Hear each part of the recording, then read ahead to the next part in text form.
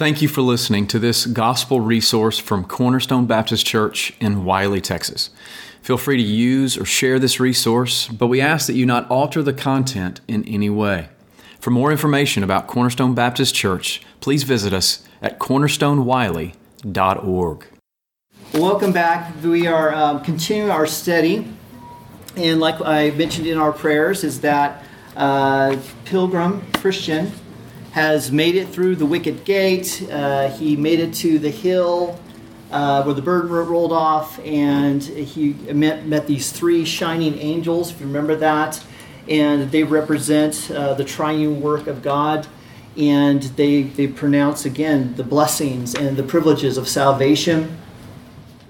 And then he goes on to now in this story, coming off, just a little off the hill, there's this path. Remember, he's on the narrow path. We talked last time about the importance of being on the straight and narrow, right? There's only, the path is Christ, the path is the gospel, and there's many temptations to get off the path, right? So the first diversion we're going to see here is just right off the story is on your outline here. The Christian is going to run into three individuals. And on your outline here, we're just going to read a little bit of the excerpt from Bunyan. Bunyan says, "I saw then in my dream that Christian went on his way, that is until he came to the bottom of the hill. There he saw besides the way three men fast asleep with chains attached to their heels. The name of one was Simple, another was Sloth, and the third was Presumption." And again, if you can imagine this is the cool thing about Pilgrim's Progress, especially if you've seen any of the adaptions with the films or the cartoons and so on. It's a little bit humorous. It's a little bit puzzling at times because he's coming off the hill and he sees these three individuals and they're sleeping. And so that's number one, why are they sleeping? Why are they just, conked out? But they're chained. They're chained, right? And so, did they chain themselves? Where did these chains come from? But the point, of course, is they're in a position or a situation where something needs to be done. And so you see on your outline here for point A is a Christian attempts to arouse these drowsy travelers. And so you have this new believer. He sees someone, again, who is supposed to be a pilgrim, supposed to be a Christian, and they're in a position or a place where they're in danger. All right, and so of course you want to intervene. You want to do something. You want to say something to help them. And so before we get into the responses and these three individuals, one of the things I want to say first off the bat is that probably today in this class I'm going to get in trouble. Okay, so I want to preface this. I was going to give out Funyuns this morning to try to soften you up, but I think I'm going to wait till next week to give you Funyuns. Funyuns rhyme with bunion. So that's, remember we talked about that? And so you're just going to have to show me some mercy and grace. And the reason I say that is that, remember, this is an allegory, and you have these characters. And so when we talk about Simple or Sloth or Presumption, they're characters. And the reason why I think I could possibly get in trouble is that all these characters that Pilgrim runs into are descriptive of a lot of times Christians. Okay, sometimes they're non-Christians, and it's very, very obvious, but we're talking about dangers to the Christian life. We're talking about conditions, spiritual conditions where Christians find themselves in, and we say, I've been there, I've done that, I got the T-shirt, or perhaps I'm in that situation right now. And a lot of times, like you'll see with Pilgrim, is that when someone confronts you with that or shares that with you or tries to help you, we get defensive about it. We get prideful about it. We get angry about it. We don't want people to challenge us, all right? Now, my point here is that for me, I've been all these things, okay? And I'll probably will end up in these things again at some point. And so these are common descriptions, I would argue. But again, if it doesn't apply to you, it doesn't apply to you. Okay, I'm not pointing my fingers at anybody, but I may be looking at you. Okay, so there we go.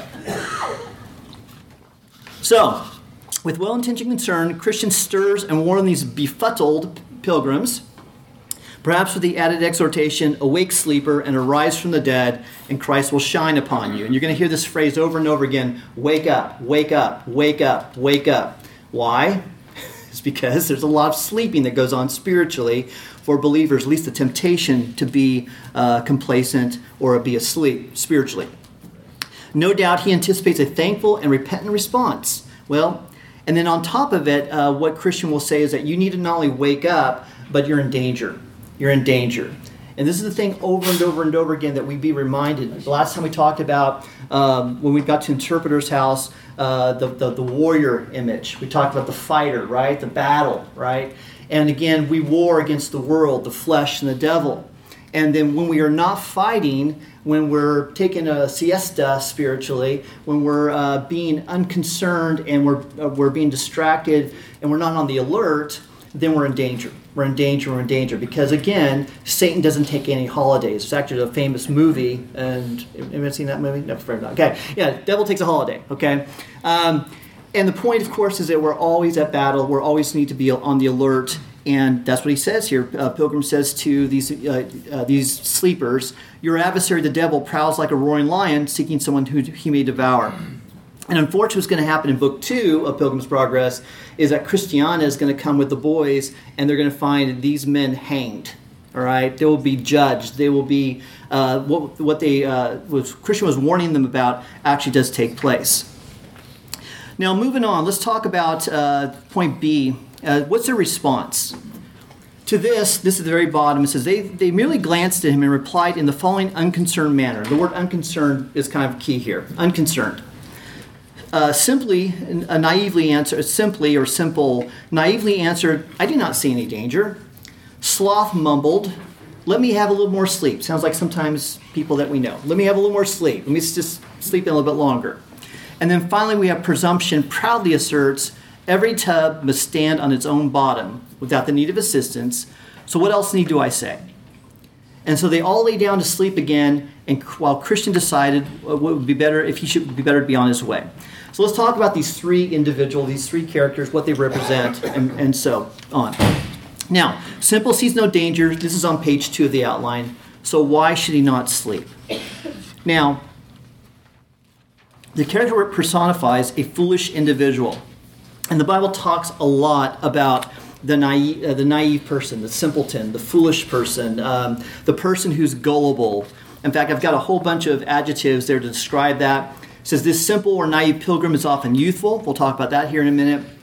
Ignorant, wayward, senseless, unwise, indulgent, gullible, and careless. He is in danger of perishing through ignorance. Now, the usual understanding of this is youth. Okay? Though I would argue you can have older people who could be exactly like this too. All right? So, for example, real quickly in the book of Proverbs, and I always encourage, we always should study the book of Proverbs because the book of Proverbs is, for example, using chapter 1, and I've got the verses listed there, 4, 22, and 32. Verse 4, and it talks again about Solomon writing the Proverbs and so on, the reasons why. In verse 4, it says to give prudence to the naive, to the youth, knowledge and discretion. And then in verse 22, you have this challenge for the naive ones, or the simpletons, or even sometimes I've seen some translations, the stupid ones. How long, O naive ones, will you love being simple-minded? And scoffers delight themselves in scoffing, and fools hate knowledge. And then you have kind of the consequence of this mentality in verse 32. For the waywardness of the naive will kill them, and the complacency of fools will destroy them. So there's an outcome here, all right? And you already know, again, that in Scripture we're called to be childlike in our faith, but not to be childish, right? And so over and over again, we're told in Scripture we're to mature, we're to grow up, we're to, again, constantly grow spiritually. And so some verses that tie into this is on page 2 here, Ephesians 4. The Apostle Paul writes, as a result, we are no longer to be children, tossed here and there by waves and carried about by every wind of doctrine, by the trickery of men, by craftiness and deceitful scheming. But speaking the truth in love, we are to grow up in all aspects unto him, who is the head, even Christ, from whom the whole body, being fitted and held together by what every joint supplies, according to the proper working of each individual part, causes the growth, and there's our word there, okay, grow, the body of Christ for the building of itself in love. Ephesians 4, 14 through 16. And then we have the book of Hebrews. And the book of Hebrews, the writer of Hebrews kind of chastises the church by saying, you need to grow up. Okay, so some of you should be teachers. And that's what we have in chapter 5, where the writer says, concerning him we have much to say, and it's hard to explain, since you have become dull of hearing. For though by this time you ought to be teachers, you have need again for someone to teach you the elementary principles of the oracles of God, and you have come to need milk and not solid food. For everyone who partakes only of milk is not accustomed to the word of righteousness, for he is an infant. And spiritually he's an infant. But solid food is for the mature, who because of practice have their senses trained to discern good and evil. And so again, this individual, Simple, is the wide-eyed youth, supposedly, but it could be anyone who's heading into trouble because they will not listen to counsel. They will not listen to counsel. And I've thought about this quite a bit. I mean, all of these things quite a bit, trying to understand how it's relevant to our day and age and so on. And it seems to be, again, in our culture, in the evangelical church in some sense, that we have a lot of undeveloped, immature, childish Christians, people who are infants in the faith, and they're in danger. They're in danger. They're in danger. Part of the naivete, I'll use that word naivete, is there is danger in the culture. We already talked about Satan. He seems to prowl around looking for whom he may devour. But my sense of the culture is that the culture is increasingly becoming antagonistic to the faith. There are many enemies in the world system that are seeking to destroy Christians, their faith. And so to be wise is to be aware of what those dangers are. So, for example, if you're sending your children to the universities, if they're in higher education, you have to realize, again, you're in enemy territory, right? There's propaganda, there's ideologies, there's worldviews that are diametrically opposed to Christianity. And if you just say, well, it's just education, I'll just send them to these schools, they'll be okay, right? Without preparing them for that, that is, again, being naive, simplistic, gullible, not realizing again is that if you send them to Caesar, don't be surprised to come back Romans. Right?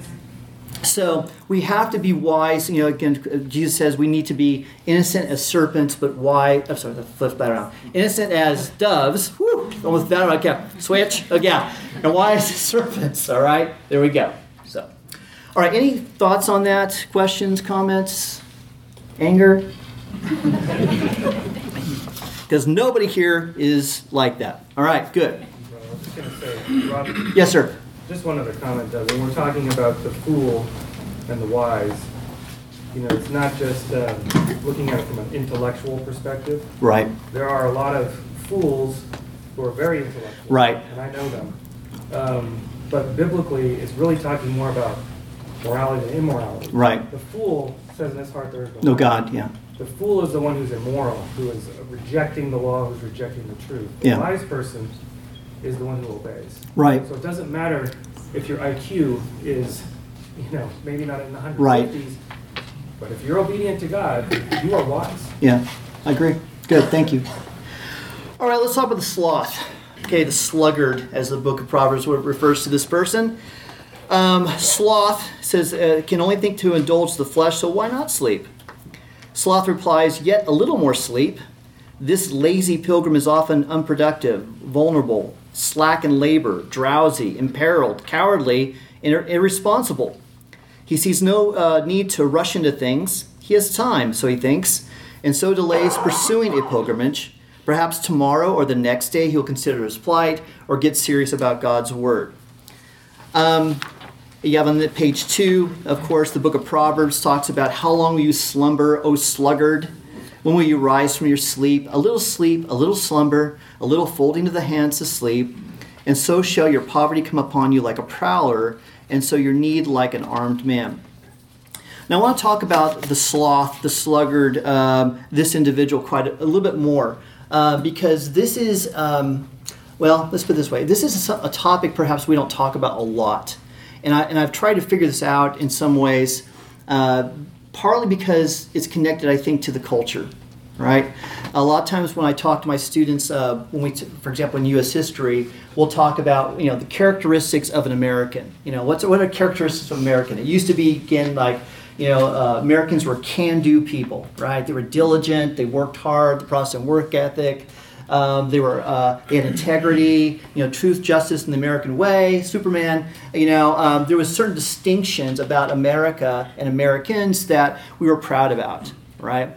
And typically now, when I ask the generations, the recent generations, like name me the very first quality or characteristic you would say that's descriptive of Americans today. What do you think the very first thing they say? Luke, what do they say? Your generation. Inclusion. Wow. I haven't got to that one yet. Okay, yes, but inclusion would be one. Yes, good, thank you. Caroline, Lazy, that's right. Yes. It's amazing, again, is that they'll admit that Americans in general are lazy people. Right? Now, we don't want to admit that. We don't like to say that, okay? But we have all these time-saving devices. We all have these diversions. We have this culture of entertainment, right? And this idea a lot of times is, again, let's just take it easy. Let's just coast, right? Let's do as little work as possible so I can just kick back, relax, have fun, and just pretty much just go along. And people can argue with me, but as a teacher, I'll just tell you right now, students in general are lazy, okay? And because the opposite, of course, is discipline. Right? Is a lot of times in raising your children, you have to teach them how to have self-control, how to have discipline, how to use good time management skills, and so on and so forth. And we struggle with this. And we struggle with this also spiritually. So, for example, in Table Talk magazine this month, if you guys ever read Table Talk, right? They had the title of this issue is Lost Virtues.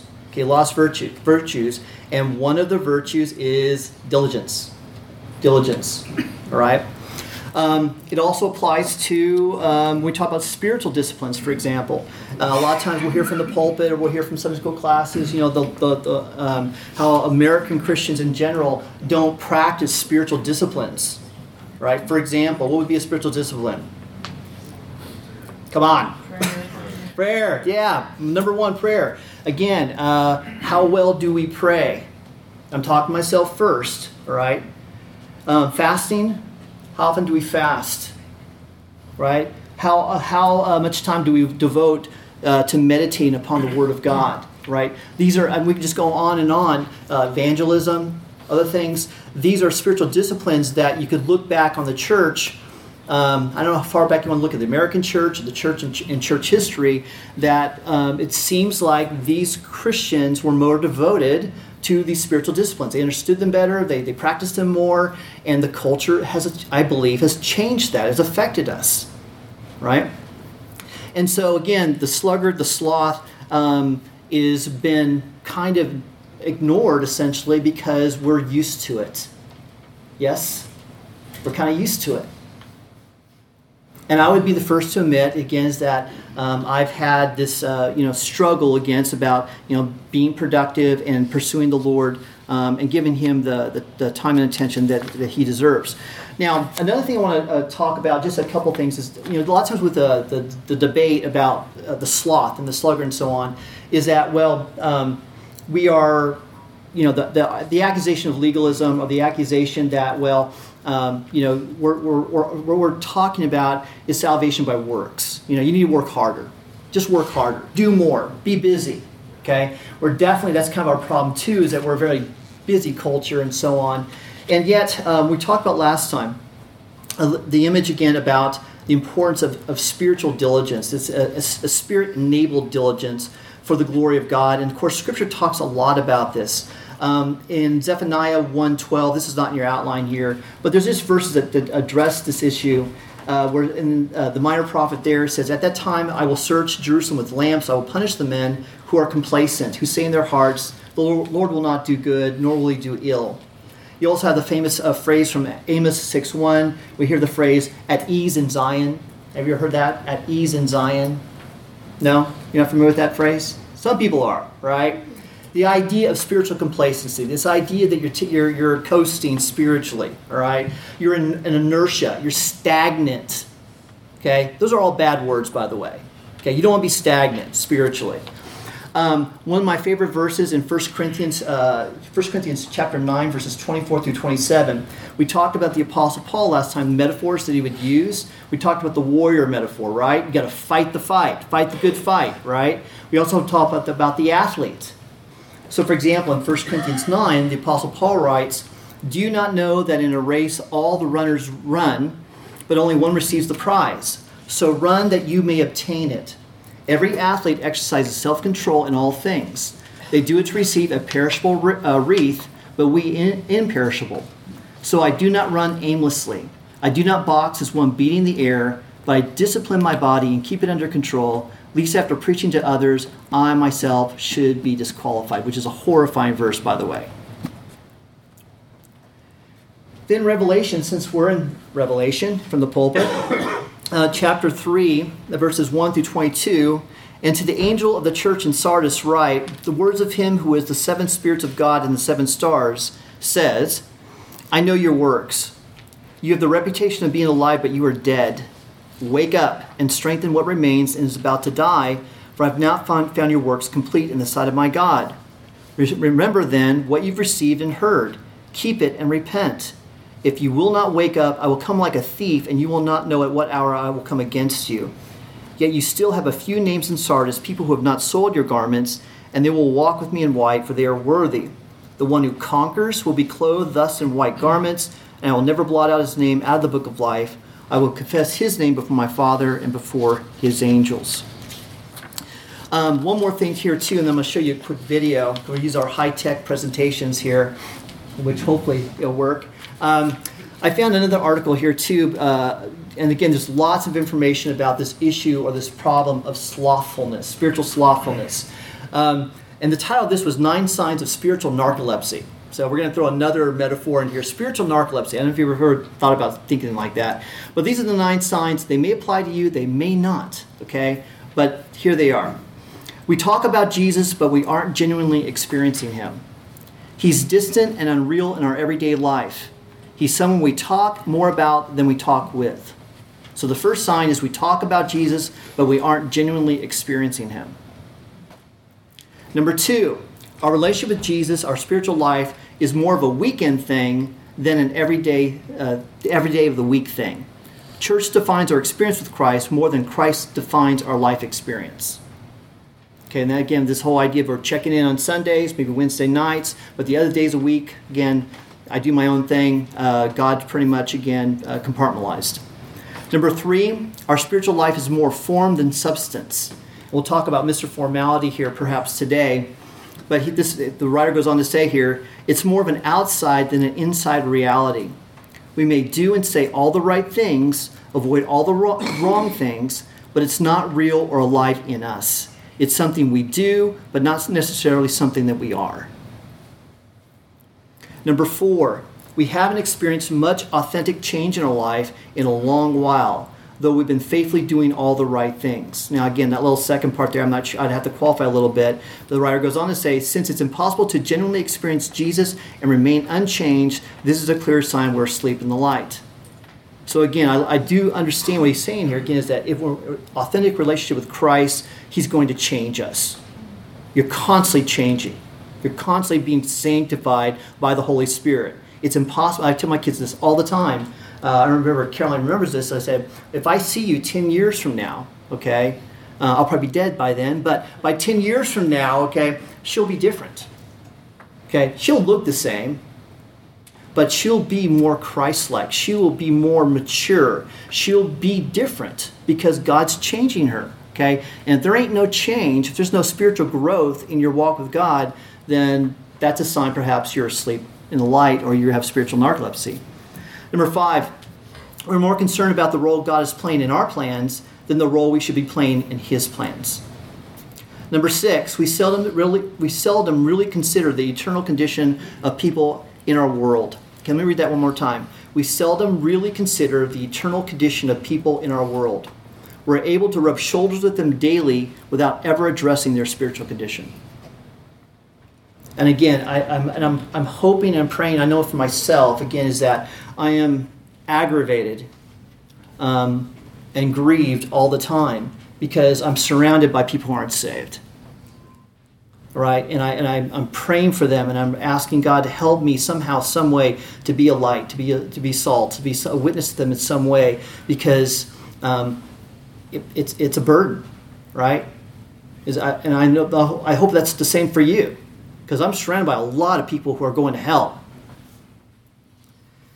He goes on to say here, point 7, we're living spiritually unnoticed. People around us don't know we're Christ followers. They don't notice anything different about us because there's nothing to notice. They don't pursue our advice when things aren't going well in their lives. Number 8, we tend to live for the moment more than the eternal. And we talked about this with patience and passion. Remember that? The 2 children in her Tuber's house, right? And again, we tend to live for the moment than the eternal. And the person says here, today defines our choices more than eternity. And then finally, number 9, we don't feel like we have a problem with being asleep in the light. The person writes, says here, this is a big one for me. When I'm not consciously aware of the danger of becoming less passionately spiritual, it's a clear sign I'm already there. Okay, and asleep in the light is kind of the phrase here. I have a little on your outline there, the song from Keith Green. I don't know if you guys remember Keith Green or knew if you don't. Well, yeah, and one of his songs, which was very, very convicting, I remember as a kid listening to this song, was Asleep in the Light. Again, these pilgrims, these individuals are asleep in the light. They should not be sleeping. That's the point, okay? And so what I want to do to end with sloth is play a John Piper video here. It's not too long. And Piper, he's retired, and I didn't know if you knew this, but he writes poetry. Okay, he's really big in poetry, and this particular poem is Pilgrim's conflict with sloth. And so he's taking the role of Pilgrim, and sloth is personified. And as he is in retirement, and in his not just his retirement, but his entire life, where sloth keeps trying to tempt him. Right? And you'll hear this now again, it's in the cadence of poetry. So for those of you who are not auditory learners and have problems with poetry, forgive me, just get what you can from it, and we'll go from there. All right. Let's see. And for those of you in the back there, someday we're going to get this figured out on the other side, okay? I'm going to turn it up real loud so you can hear it. Okay, please play. My name is Pilgrim. Yesterday, at dusk, I met along my way an enemy. His name was Sloth. He tried to lure me, like a moth exhausted, to his idle flames. As always, he used other names: relief, and respite, and repose, and rest, and leisure. These, he knows, are worthy seasons in this age, worthy names to make a sage out of a scoundrel. Look, he said to me, affecting praise, you've led your church for 30 years, and I am glad that you at last comply with my advice. I'm willing still to help you rest, though my goodwill, I must admit, has withered from all your unwillingness to come when I've invited you before. But I replied, I still deplore your ways and your deceitful snares. What makes you think that all my cares would suddenly transform your mirth and your amusements, as if worth were made of ease and emptiness? My urgent prayers do not express compliance with your old advice. No more today does it entice than it has ever done. Then why, said Sloth, do you retire? Should I not hear this as a knocking at my door? Come now, my welcome mat is out. Are you not standing there? No, I replied, I'm not. And where I stand, you cannot comprehend. I do not aim with you to spend a single hour, though I confess you are a subtle cheat, and dress your house with promises your name can never keep, Sloth. To my shame, I visited your rooms enough to know you are not rest. You bluff your way into the lives of drained and weary men with pity feigned and promise life as if the soul of man were made to sit and roll the dice until some happy pair make him a champ or millionaire. You cannot understand my aims. I do not live for wealth or games. Sloth felt the sting and said, I know you are kind, a workaholic. Oh, sleep not, play not, throw to the wind God's gift of leisure days, rescind the work of Christ who bought your rest. Oh yes, I know you're kind. Invest, invest, invest, and never take your dividends on earth. You make your way to heaven by your work, your precious work. Oh, do not shrink a moment from your service of this holy God, your life, your love. Perhaps, I said, had I not heard this censuring before, conferred from better lips than yours, I would just thank you for the warning. Good and useful outcomes flow from such rebukes when love is in the touch. But you have never loved. Along with wrath and greed and pride and strong desires for sex and food and eminence, you 7 deadly sins dispense destruction everywhere. And then you cover treachery again and smile as you condemn the heart that wars to quench your flaming dart. You cannot grasp in part or whole the glory of a Christian soul at work and rest. The sun had set, and Sloth said, Night comes, pilgrim. Let me now keep your book while you sleep. Will not your tireless Jesus keep your going out and coming in? Come, pilgrim, rest. It is not sin to sleep. That's true, I said, but it is sin to sleep for sloth. I will not sit or lie while you are near, but stand and take this book in my right hand and in my mouth until you are no longer in my way, nor bar my path of industry in this next season of my life. You missed the mark, old sloth. You do not know what Jesus bought. Oh yes, I'll show you, Sloth replied. Come unto me, all you who labor now, and see the rest that I have bought for you. That's what he bought. Quotes that are true, I said, do not make truth. Old sins, like heretics, build vice on spins from true half-sighted texts. How gives the Lord this rest? As my God lives, I'll tell you, sloth, he gives his rest under a yoke. His sweet bequest, blood-bought and suited to the back of every weary saint, the knack of all our plowing. Jesus makes the weighty burden light and takes the yoke beams in his hand and lifts and carries us. Our works are gifts, and Jesus is the giver. Grace bought and powers every pace and every enterprise. Sloth, we were made and made again to be co-makers with the maker of the world. To see the world above and then to make the world below more beautiful, to learn, to know, and then to make, to shape, adorn, compose, produce, and turn a thorn into an etching tool, to write, to say what never has been said that way, to sing, to draw, to paint, to build, to stitch, and weave until we fill the world with truth. For this God spoke, and Jesus died. This is our yoke. Our happy yoke. You will not take my work. Sloth, we were made to make. So, pilgrim, Sloth replied, you'll earn your heaven with your arts. Go learn your Bible better. Saved by grace, not works. The book is clear. Go chase your heaven laboring. That's not my taste.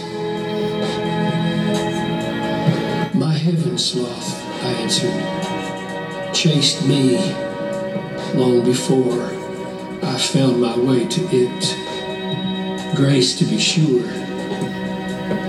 The day will show again the half-text you left out. Sloth, we are made to do. We are workmanship in Christ, made for good works. He sacrificed his life that we might live in them.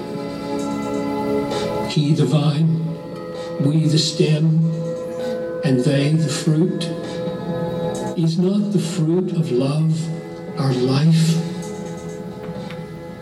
Pointless dispute, Sloth muttered to himself. He turned to go and said to me, you've spurned my offer of sweet rest. Go waste your life. You are a fool. You'll taste your sorrow. Mark my words. And he was gone. And so, one victory obtained. My weary soul was kept. And I lay down my head and slept.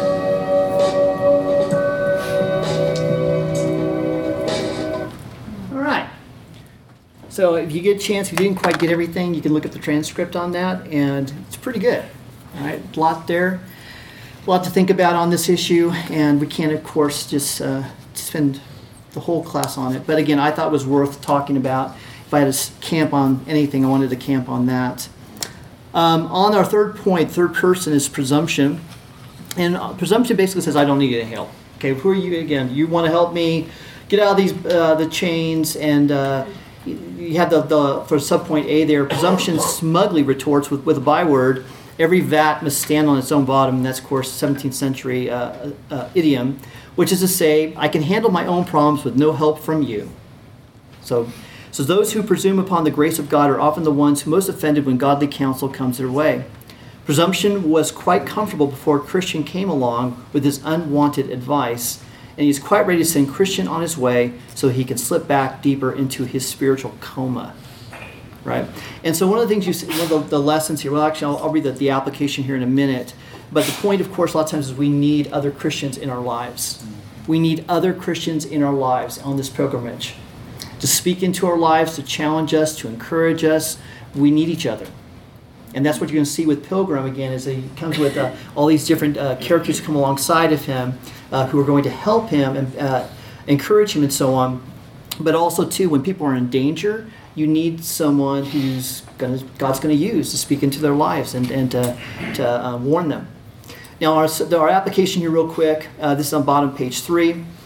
It amazes Christian that men in such danger could refuse his help. He had tried to awaken them, given them godly counsel, and even offered to do what he could to remove their irons.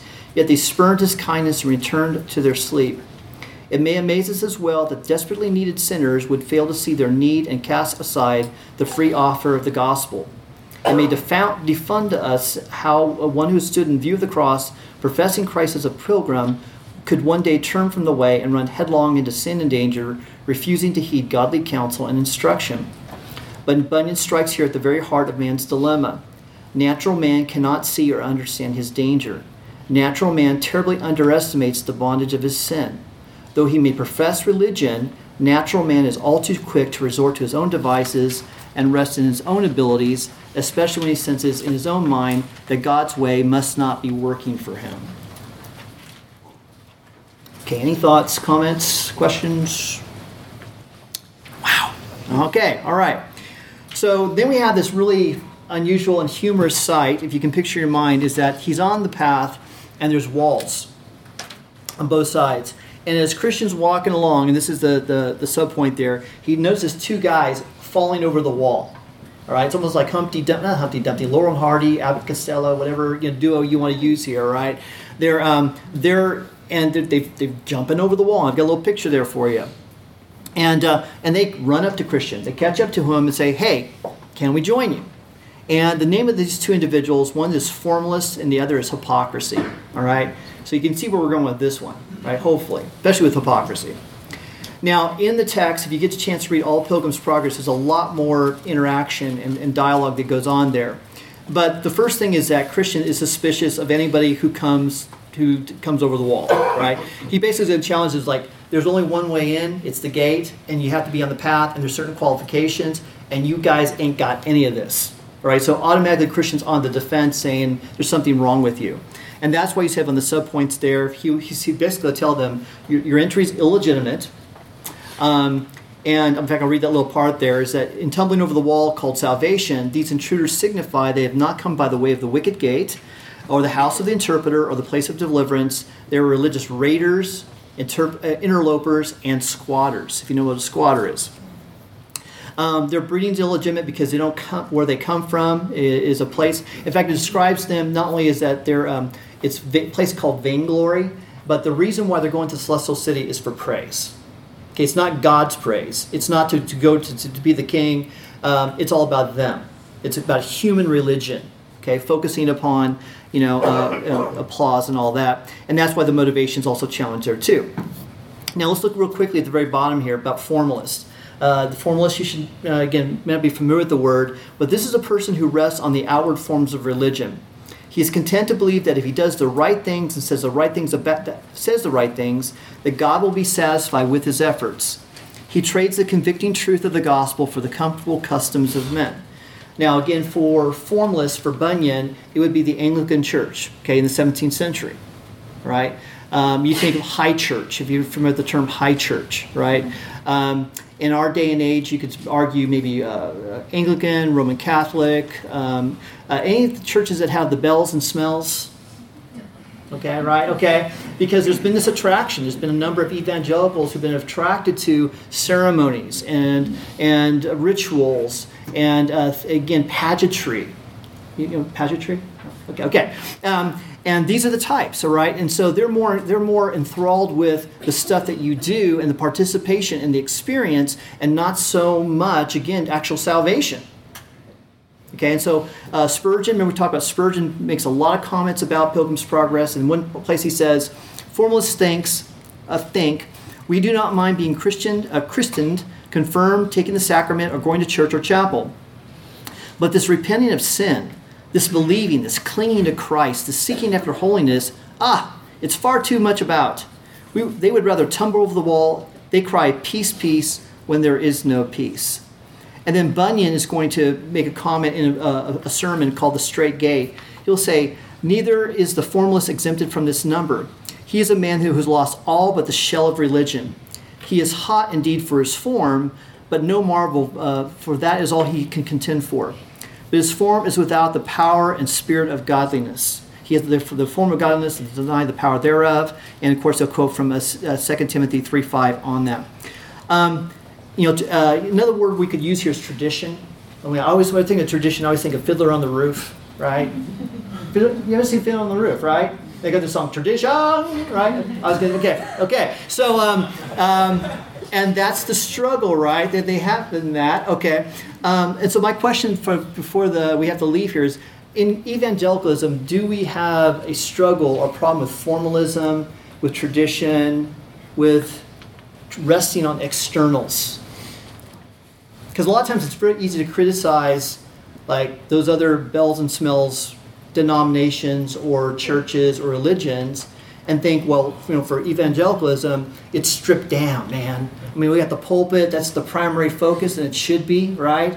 And so, we put churches in strip malls, and, it's pretty lean, right? There's not a lot of distractions, and so, therefore, we don't have to worry about this or deal with this. Yes or no?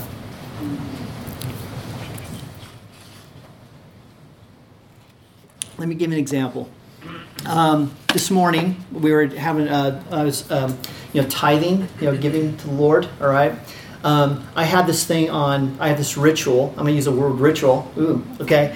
And I was busy this morning, and I got on my computer because I do it through the internet. Okay. And I plugged my money in, and I popped it in. Right. Just did it. Right. Pat myself on the back, going, okay, check, got that off my list. Right. And then it shocked me because I realized I didn't even think about it. No, I did it, but I didn't worship the Lord when I did it. You follow me on that? Yes. Okay. And we do that a lot of times. We have these habits, we have these customs, we have these traditions, we do these things a lot of times, and we're just in a pattern, right? And so it's interesting again is that we can easily criticize other groups and churches and things like that, but we got to be very, very, very careful, because I think anyone can get into that rut or these traditions or these kind of patterns again and forget again the substance of that. Again, why am I doing this?